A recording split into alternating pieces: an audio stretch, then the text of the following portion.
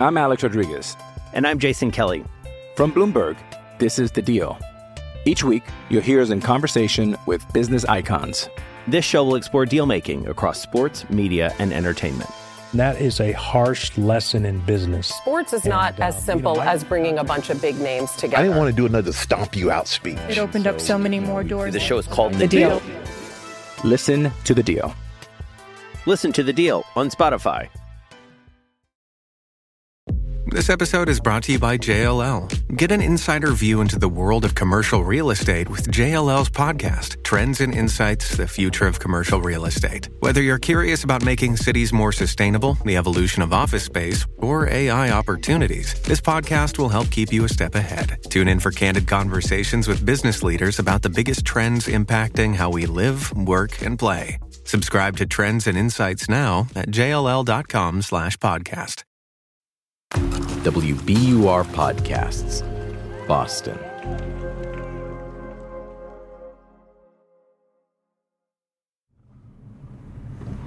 In all reality, the demographic that we're dealing with can be armed at any point in time. This is Damian Johnson. If you see me scanning the road, I'm not looking for anybody specific, but you're always on the lookout for your YPs, not just my guys. Today, Damian's looking for YPs, a term he uses for young people. To get specific, young people between the ages of 16 and 24, the demographic of people who are the primary drivers of urban violence and the primary victims of that violence. Damian used to be in this age group. He used to be a gang leader, an underground gunsmith. I didn't build ghost guns because they didn't exist, but I would make decorations on people's barrels. I would add all sorts of fancy attachments. In a prior lifetime, he'd serviced the same city's criminal element with custom firepower. I had a nice little Dremel tool, and I'd do fancy designs, and usually gang-related. But in all reality, I was just fascinated with firearms. As a child here in America, that shit is implemented in your life right out the womb. But now, Damian has a new mission. He's trying to stop people from fucking killing each other. These guys aren't mad at me.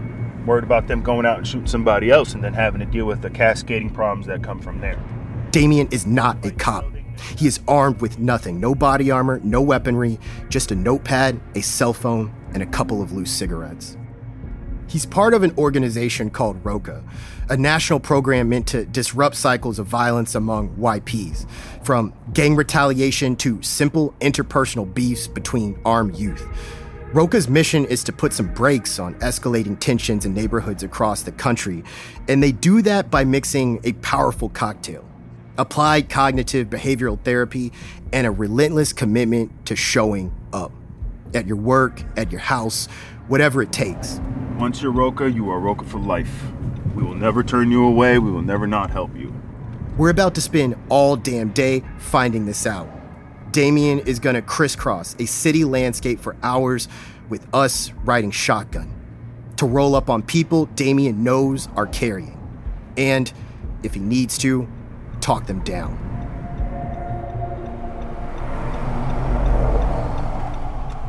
And let me ask you a question real quick. Where do you think we are? Detroit? Dallas? Chicago? DC? Nah, Damian's trying to do all this in the middle of Springfield, the capital of Gun Valley. It's a city of about 150,000 people in western Massachusetts, and a city sliced in half by a highway that takes people from New England to New York City. The birthplace of basketball and Dr. Seuss, and the American gun industry, an industry that is now dying in Springfield. Now, Smith & Wesson has been based here in Springfield since the company was incorporated back in 1852. After vetting a number of cities and states, they made the decision to relocate 750 jobs and its headquarters to Maryville, Tennessee. Key factors for the decision... leaving guys like Damian to live with their ghosts back here in Springfield. Smith & Wesson is leaving New England, going down south so they can sell assault rifles. It's like it won't change. You see, Damian is living in a world where the dams against a flood of guns for civilians have always been broken, if they ever existed at all. Even before we got in the car with him, we asked Damian what he sees while doing his work. A lot of people are dabbling in ghost guns because they're cheaper, but Smith & Wesson is pretty much the most common. Damien knows what most other people in Springfield know, that the celebrated capital of Gun Valley is now part of a main artery for drug trafficking. And the two go together, a match made in hell. I know a lot of people come up here, come down here from like Vermont, and usually the weapons they're selling are all Smith & Wesson. Last year in Springfield, 17 people were injured by gunshots. 13 were killed. But as of September of this year, that number has already jumped to 32 injured and 26 killed, meaning Damien has his work cut out for him. Like there's a video floating around right now of a guy here in Springfield pissing on another individual's grave, which is going to cause so much chaos. But stuff like that is common. As a gun reporter, I tell people that guns are symbols. It's why we fight over them so hard. For many people, owning a gun isn't about using it. Hell, most American guns are probably sitting under a bed collecting dust. But owning a gun has meaning. For some, it's a political statement. For others, it's a belief in something. Perhaps it's might makes right, or don't trust the government, or just guns are fun. But they're also, pragmatically and simply, the tool of the trade. And that trade is crime. Today, we are going to talk about the brutal byproduct of being the best at dealing guns.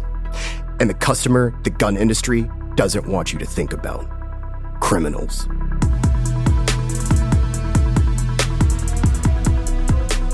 I'm Alon Stevens. This is The Gun Machine, how America was forged by the gun industry, from WBUR in The Trace.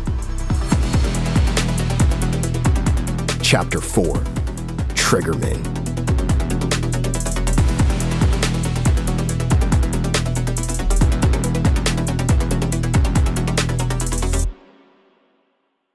If you want to know why there's a seemingly never-ending supply of guns in cities across America right now, you have to go back to San Antonio, 1934, where Hyman Lehman is doing what he does best.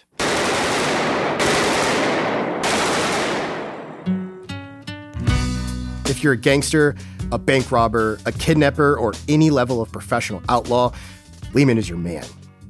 That's according to Ron Franskell, a crime writer who has studied Texas outlaw history. In the 1930s, he opened up a little saddle shop and he made bridles and harnesses and obviously saddles. During the day, Lehman would operate as a nondescript leather maker. But at night, he was the Mozart of modding, customizing, and selling automatic weapons. He's this saddle maker upstairs, and then in his basement, he's doing these gun modifications that, again, they're not illegal at the time, but they're bringing a very interesting clientele. His weapons would fill the arsenals of some of the most infamous criminals of the era. Al Capone, Irish bootlegger Roger Toohey, and the ruthless bank robber Pretty Boy Floyd. Lehman would sell one of the eponymous machine guns to Machine Gun Kelly. He transformed run-of-the-mill hunting rifles into fully automatics for John Dillinger and his crew, creating a criminal prototype of the modern assault rifle. And of course, there was Lehman's piece de resistance, what he called the baby machine gun. His specialty was modifying pistols into these rather strange, scary-looking automatic weapons with big clips and handles on them like a Tommy gun would have. A modified Colt pistol that could dump a magazine's worth of bullets in seconds. A favorite by none other than Babyface Nelson, who'd use one to kill an FBI agent and wound 3 others. There's a big shootout between the government and some of Babyface and some of Dillinger's people. When the smoke clears, the FBI finds one of these modified handguns. The FBI would track the gun back to Lehman. But here's the kicker. There wasn't a damn thing they could do about it. While Lehman was the arms don of the underworld, he didn't break any laws. Because at the time, machine guns were totally legal. At any rate, he never serves a day in jail. He doesn't pay any significant fines. And it was guys like him that were pushing the federal government to its boiling point, which has been a long time coming. You see, things have gotten a lot crazier from when we last left off on the history of the gun machine. During the bloody conflict that would eventually close the West, gun companies like Colt, Smith & Wesson, Remington, and Winchester become burgeoning empires in their own right, selling not only to the U.S. government, but also civilians, through some of the first advanced advertising and marketing campaigns. But the gun industry is about to push its already successful American endeavor to the next level, thanks to what would be called the Second Industrial Revolution. In the late 19th century, technologies and manufacturing start to advance with hyper speed, in part because of the manufacturing processes first perfected in Springfield to make guns decades earlier. The gun industry is able to make advancements quicker and cost cheaper. In 1902, Hiram Maxim, son of the machine gun inventor, would invent and sell the first successful silencer. He'd use the same technology to patent the automobile muffler. Robert Spitzer, a political scientist and professor emeritus at SUNY Cortland, and author of 6 books on gun policy, says the gun industry is about to go through radical changes because the needs of the U.S. government were about to change. The other thing that was happening late in the 19th century and early in the 20th century was that there was concern about modernizing the military. American policy was about to go international. Up until this moment, the U.S. military doctrine was firmly planted here in the U.S.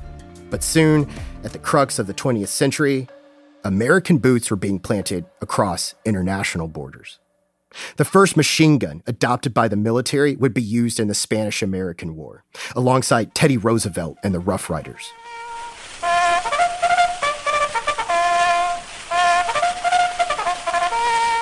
The first semi-automatic pistol to be adopted by the military in the form of the Colt 1911 was produced from the demands of the oft-forgot Philippine-American War. But it was America's big international debut that really upped the power curve. World War I. 3,000 miles from home, an American army is fighting for you. Everything you hold worthwhile is at stake.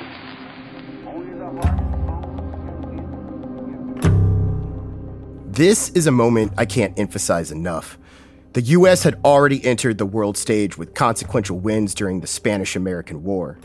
Now, in the aftermath of World War I, America begins to cement that new identity as a force capable of sustaining its influence on global politics and economies. We try on the hat of being the world police, and we start to like the way we look.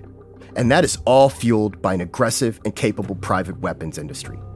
Decades later, President Ike Eisenhower, a war hero himself, would label it the military-industrial complex. Only an alert and knowledgeable citizenry can compel the proper meshing of the huge industrial and military machinery of defense with our peaceful methods and goals. But that military-industrial complex kicks off here, in the aftermath of World War I. By the time it's over, American-made firearms and what they can do are on a totally new playing field. But they're just about to be stuck on the sidelines. The Tommy gun, the Thompson machine gun, was developed as a trench clearing tool, right? But by the time it gets really into production, World War I is over. This is Phil Cly, who wrote about the gun industry for The New Yorker and in his book Uncertain Ground. Combine practically zero gun restrictions and companies with a whole lot of new product, suddenly weapons like the Thompson submachine gun and the Browning automatic rifle hit the civilian market. There are actual advertisements where they're selling it for the protection of ranches, and there's like an advertisement where there's a guy with a Thompson machine gun, which is not a good range weapon. And off in the distance, there's a couple people on horses, and one of them is slumped in the saddle, right? compounded with historical unemployment from the Great Depression and a prohibition which builds empires for liquor-slinging kingpins, and the results are pure mayhem. Gangsters are machine gunning each other down in the street, sometimes in broad daylight. And it's not just organized crime. In addition to the heavier firepower, technology like the telephone and the automobile give way to newer advanced-level criminal activity. We're talking kidnapping for ransom, serial bank robbing, and professional hijackings. The drive-by shooting is literally invented during this time. And it's not just machine guns either. Those weapons were expensive for their time, only commanding the highest and most dedicated professionals of the criminal trade. But industrialization also sprouts out more cost-effective, low-ticket weapons. They spread like wildfire. These cheap handguns began to make their way into cities in particular and were associated with the rise not only in crime, but of violent crime, because criminals are increasingly carrying these small, cheap, easily concealable handguns. Numbers vary, but according to census mortality stats, the national homicide rate jumps 40% under Prohibition. Everyone's shooting everyone. States and cities can't contain the explosion of crime. Someone even takes a shot at then President-elect Franklin Roosevelt. The President-elect finishes his impromptu talk and prepares to drive on to the railway station when...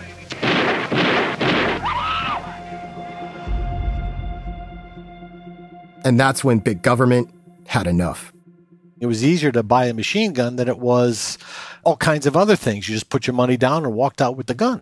Spitzer says the feds bankrolled the development of these new weapons for war, but at home, the availability of these guns had the Fed feeling buyer's remorse. We also saw not only vigorous government action to get the country out of the Depression, but also the government entering new areas, new policy areas where it had not been involved. People were beginning to look for answers in a country that, at the time, was looking apocalyptic. This environment opens the doors for America's first federal gun control legislation, the National Firearms Act. Even though this law didn't completely bar or prohibit weapons ownership, the fact of establishing a fairly strict regulatory regime had the desired effect. That is to say, fully automatic weapons pretty much were eliminated from criminal use from the 1930s up to the present.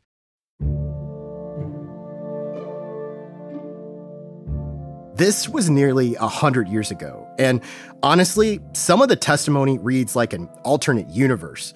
There are no recordings, so we had our colleagues read the transcripts, including where the president of the NRA says something that the organization would never say today. I do not believe in the general promiscuous toting of guns. I think it should be sharply restricted and only under licenses. And the Second Amendment, it hardly ever comes up. You even have gun manufacturers saying that they're fine with Congress making it illegal to manufacture certain types of guns. When Colt VP Fred Nichols is asked about submachine guns, he tells Congress, "Frankly, gentlemen, it should not be manufactured." But when it comes to even the proposal of a tax on small arms, that's when you start to see the roots of the arguments we're bombarded with today. That the gun industry is special and needs to be protected differently than other industries. The Colt VP reminds Congress of his company's illustrious history. Colt has been there for you for nearly 100 years, he says. A tax on some of their best-selling products would be a betrayal. We might stop making and selling pistols. I wonder if you gentlemen want that to be brought about. We were very valuable to the government during the war. We cannot maintain a plant to assist the government in case of war unless we can stay in business. Think about what he's saying.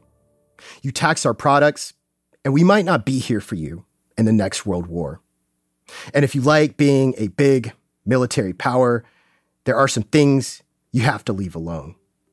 Of course, we can't interview the Colt VP to see if he was making this argument in good faith. If he really thought extra federal taxes on small arms would sink his business. But think about the world war that's just barely in the rearview mirror. And what's already brewing in Europe.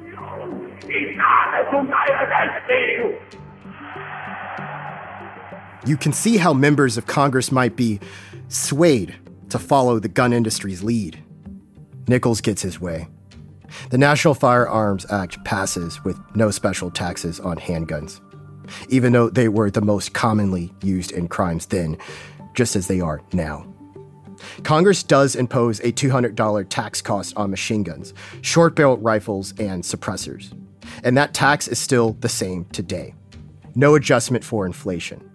But despite the NFA's limitations, it's one of the most successful gun policies enacted in American history. The effects cannot be denied. Since its enactment nearly 90 years ago, the criminal use of suppressors, automatic weapons, sawed-off shotguns, and rifles have been nearly eliminated. And as someone who has interviewed countless federal agents and police officers with decades of experience, I could tell you that up until very recently, coming across such weapons in the criminal underground was exceedingly rare, which is a bit of an ignored testament to just how effective this policy is. I mean, for nearly a century, the federal government has maintained a list of licensed gun owners carrying arguably the most dangerous weapons allowed on the market. And you don't hear of raids or infringement. In fact, the major complaint typically is that licensing can be slow. The biggest enemy of the Second Amendment here simply being bureaucracy. The National Firearms Act may have mitigated the use of criminals carrying machine guns and the like, but it did little to stop the appetite whetted by gun companies to advance firearms technology. And criminals wouldn't ignore it.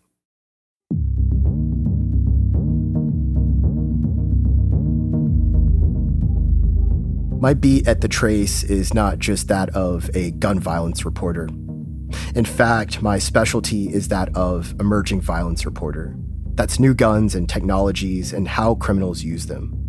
So this is something I study, and I'm going to tell you guys a secret. Criminals aren't stupid. In fact, many times it's criminals that are some of the earliest adopters of new gun technology. And this gap has jumped sharply since the internet. New weapons, criminal guncraft, and new ways to acquire firepower are transferred on forums, social media, chat rooms. Which brings us back to Springfield and Damien. Springfield is a bad place, man. No bueno. It's no bueno. More after the break.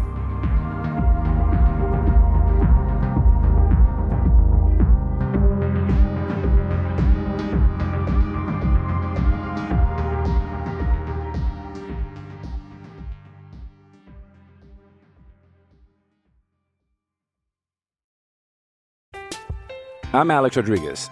And I'm Jason Kelly. From Bloomberg, this is The Deal. Each week, you'll hear us in conversation with business icons. This show will explore deal-making across sports, media, and entertainment. That is a harsh lesson in business. Sports is not as simple as bringing a bunch of big names together. I didn't want to do another stomp you out speech. It opened up so many more doors. The show is called The Deal. Listen to The Deal. Listen to The Deal on Spotify. Does Monday at the office feel like a storm? Not with Microsoft Copilot. That feeling when Copilot gets everyone up to speed instantly? It's sunny again. When Copilot simplifies complex data so your teams can act, that sun's shining on a beach. And when Copilot uncovers hidden insights, you're on that beach with your people, and you find buried treasure. That's Microsoft Copilot. Learn more at Microsoft.com/AI for all.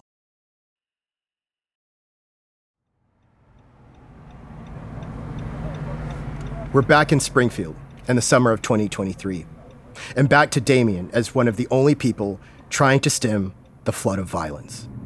So you've been doing this for a minute. Have you noticed a change in the guns people have been carrying? Of course. A lot of guys now, back in the day, you're lucky if you were to get your hands on like a little 32 Jennings or something like that. Now it's so common. These guys want assault rifles, specifically AK-47s. I seen a kid running around with a Scar H, which is like a military weapon. In Springfield, there are 170 young people they are trying to keep tabs on, to keep open communication with, and to perhaps intervene. But it is also a snapshot into the world of guns available on the streets.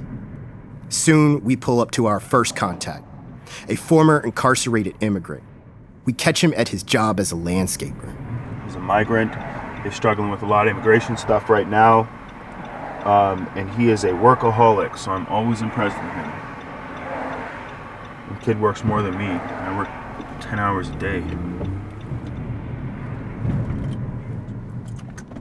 I was coming out, dude. Due to the nature of gun violence in their communities, we aren't using anyone's names. And it's sad because I've been in jail myself, and I'm in there locked up with the guys, and we're chopping it up, and like, yeah, man. And then they're like, oh, when I go back out, I'm going to go grab me this and go grab me that. He's young, barely 5'6", and probably 140 pounds soaking wet. And he says that the primary driver of criminal gun buying is simply an addiction to violence. It's living in a neighborhood with territories controlled by gangs which dictate where you can and can't go, who you can and can't interact with, and if these rules are broken, it's only a matter of time before the shooting starts. And with that, it probably won't stop, because no law is greater in many communities than simply revenge. You know, sometimes it's just like the paranoid aspect about it, that you've been with this lifestyle that you think you're all constantly looking over your shoulder, you know? And so for that, he says the answer for many people is to arm themselves to the teeth with Glocks, Tech 9s, drum magazines, whatever firepower they can get. That's the lifestyle that you choose. You live by the gun, you die by the gun. Springfield is no urban crime hole by any stretch of the imagination. In fact, part of the reason we came here is because with a population of about 150,000 people, it's a city that rings so similar to many other mid-sized cities across the nation. There's a Springfield in 34 states. And as a reporter for The Trace, I know what a lot of other people don't realize. That when you look at the worst statistics on gun violence in America, you're zooming in on a lot of cities just like Springfield, Massachusetts. Places where manufacturing dried up and they're now struggling with their ghost of unemployment, dilapidated buildings, and treading to keep their head above water under a national wave of opioid addiction. So maybe it shouldn't be a surprise when we walk into a Puerto Rican bakery on Main Street that we immediately see a guy who is openly carrying a sidearm. And from one of the gun makers that helped build the city. So we have to ask him. What made you choose the Smith & Wesson? It's a local company, you know. Whenever that factored in. It factored into a lot. I mean, they've been around for a while, and I have a Ruger at home. I have a couple of them now, but it's whenever it's something local, like businesses like this, you know, you have to pay into it. You know, it's stuff to keep it around. It's not going to go overseas. Yep. We've seen Hallmark go overseas. We've seen Lego that was once here go overseas. So it's like those businesses, we want to keep them here. And that's their bread and butter. Celestino Martinez seems relaxed talking about this at the lunch counter. He's got a license to carry, but there's a lot of neighbors who don't. Last year, police recovered 314 guns, putting Springfield second behind Boston in the state. The state, which, mind you, has some of the strictest gun laws in the nation. But those laws don't make a lot of difference to some people we meet today, like Damien's second stop. Tell me about your day so far, man. Let's start off light. Pretty good. I worked the overnight last night. Just been home with my son, chilling. So we've been told that on most days, Damien's contact stays perpetually armed. And if dude comes out with the fanny pack on, it means he's strapped. He doesn't. Instead, he's in a black hoodie, black beard, the tired eyes of a new dad. He's 1.5. He's gonna be 2. And I have a stepson that's 6. When we meet at the curb in front of his place, he seems poised, even postured, like the sky is about to fall at any given moment. And quickly, the conversation ain't so light. That's how it is out here. Literally, like, I think last month somebody died at their kid's bus stop right down the street on Belmont. He's grown up here and has pretty much seen everything. He provides a window into a neighborhood, in many ways, at war. And before we know it, we're holding court on the variety of weapons that have made its way here to Springfield. Glock? Yeah. AK? Yeah. Draco? Yeah. Somebody just got caught out here, I think, a year and a half ago with an AK. They shot up somebody's car on the Boston Road. You seen a switch Glock? The auto seer? Yeah, binary trigger Glock. Seen a binary trigger. AR pistols. Yeah, definitely. You see anyone with revolvers or anything like that? Oh yeah, 357s, 44s, 380s, 38 specials. It's a normal. It's sad to say, but it's normal out here. It's like it really is normal. Like people that I've grown up with, 50 BMG snipers. What do you need a sniper for? Right. Exactly. That's my point. The sniper's this tall, and they're literally have it in the trunk of a car. Like, it makes no sense. And for people who don't know, like, the bullet that thing shoots is like... It's the size of your hand.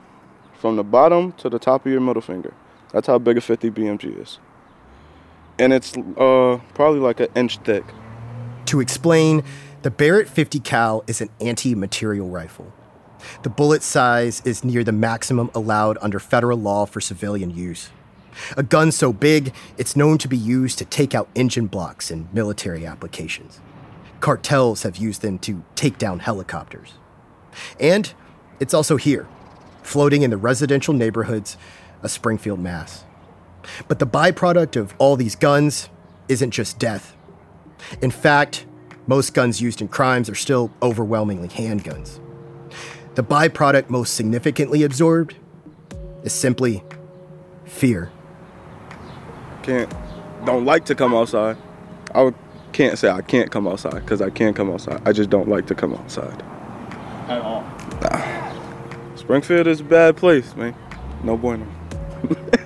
It's no bueno. For him, gun violence isn't a school shooting 5 states away. It's not even really reported on the news. His gun violence is right down the street. 5 years ago, nearly 100 feet away from his front yard, where we are standing and talking, his best friend was shot and killed.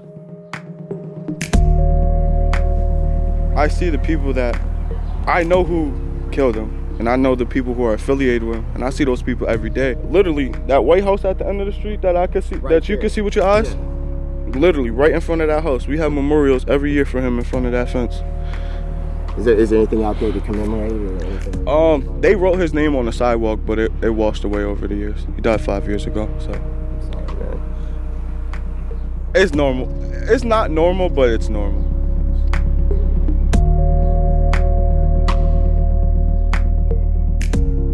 As a reporter who has covered this topic for years now, I feel the same way. Hearing stuff like this is no longer a shock. It's more like a confirmation. Tales like these are merely a snapshot of what I've seen over the years, echoed in countless court documents, interviews and experiences and evidence lockers and ballistics labs. It's a trickle of violence that has become almost mundane to the American conscience. But for Damien, it stays at the top of his. Particularly as someone who in a previous lifetime was not only involved in criminal activity and gang life, but was obsessed with firearms at a young age. So I think it was an M1 Garand that I pulled apart. That was my first one. That's when I was trying to learn about how gas gauges work in a weapon. And it popped on me. It didn't blow up, but I didn't use the right tool, so I was just cranking, and that shit shot out. So then I had to research on all. Back then, there was only a library that you'd have access to internet in. And I'd go in there and not think anything about it, and I'm all over the internet looking for this shit. Good times. And Damien shared this fascination with somebody else. My younger brother. And this is where things take a turn for the worse. According to court reports, in 2012, Damien was messing around with a gun and he accidentally killed his younger brother. He'd be charged with involuntary manslaughter and sentenced to 3.5 years.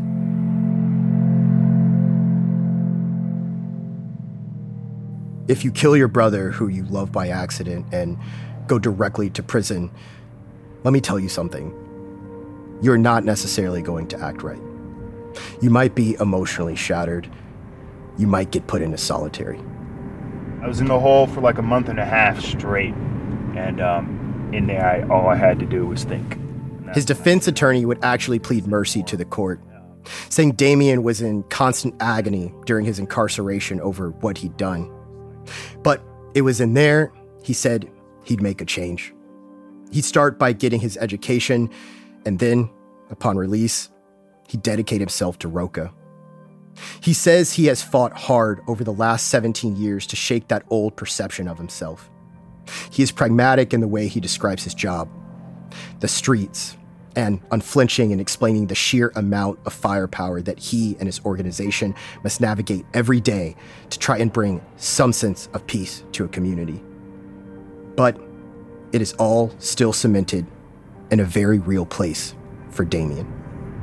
My little brother was the kindest human being I know. He's the only human being I've ever met that never actually wanted anything from me other than my company. He was such a good person, and it's a fucked up situation.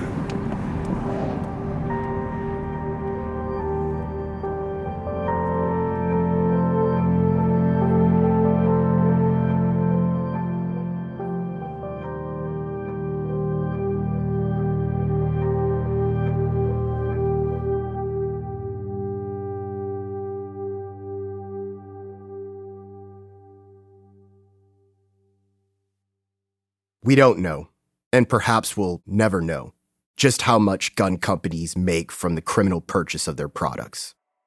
Part of that is due to the very secretive nature of gun companies at large and the government's shroud of secrecy around the criminal misuse of their products. But we do know, as a commodity of scale, somewhere down the line, someone is making money. Because according to the Department of Justice, between 2000 and 2021, over 7 million crime guns would be recovered and linked to crime scenes across the country. In a nation where teens flash automatically converted Glocks and where criminal organizations can source 50 caliber rifles, all of this has to elicit some sort of response. On the next episode of The Gun Machine, we talk about one of the gun industry's best customers. The police.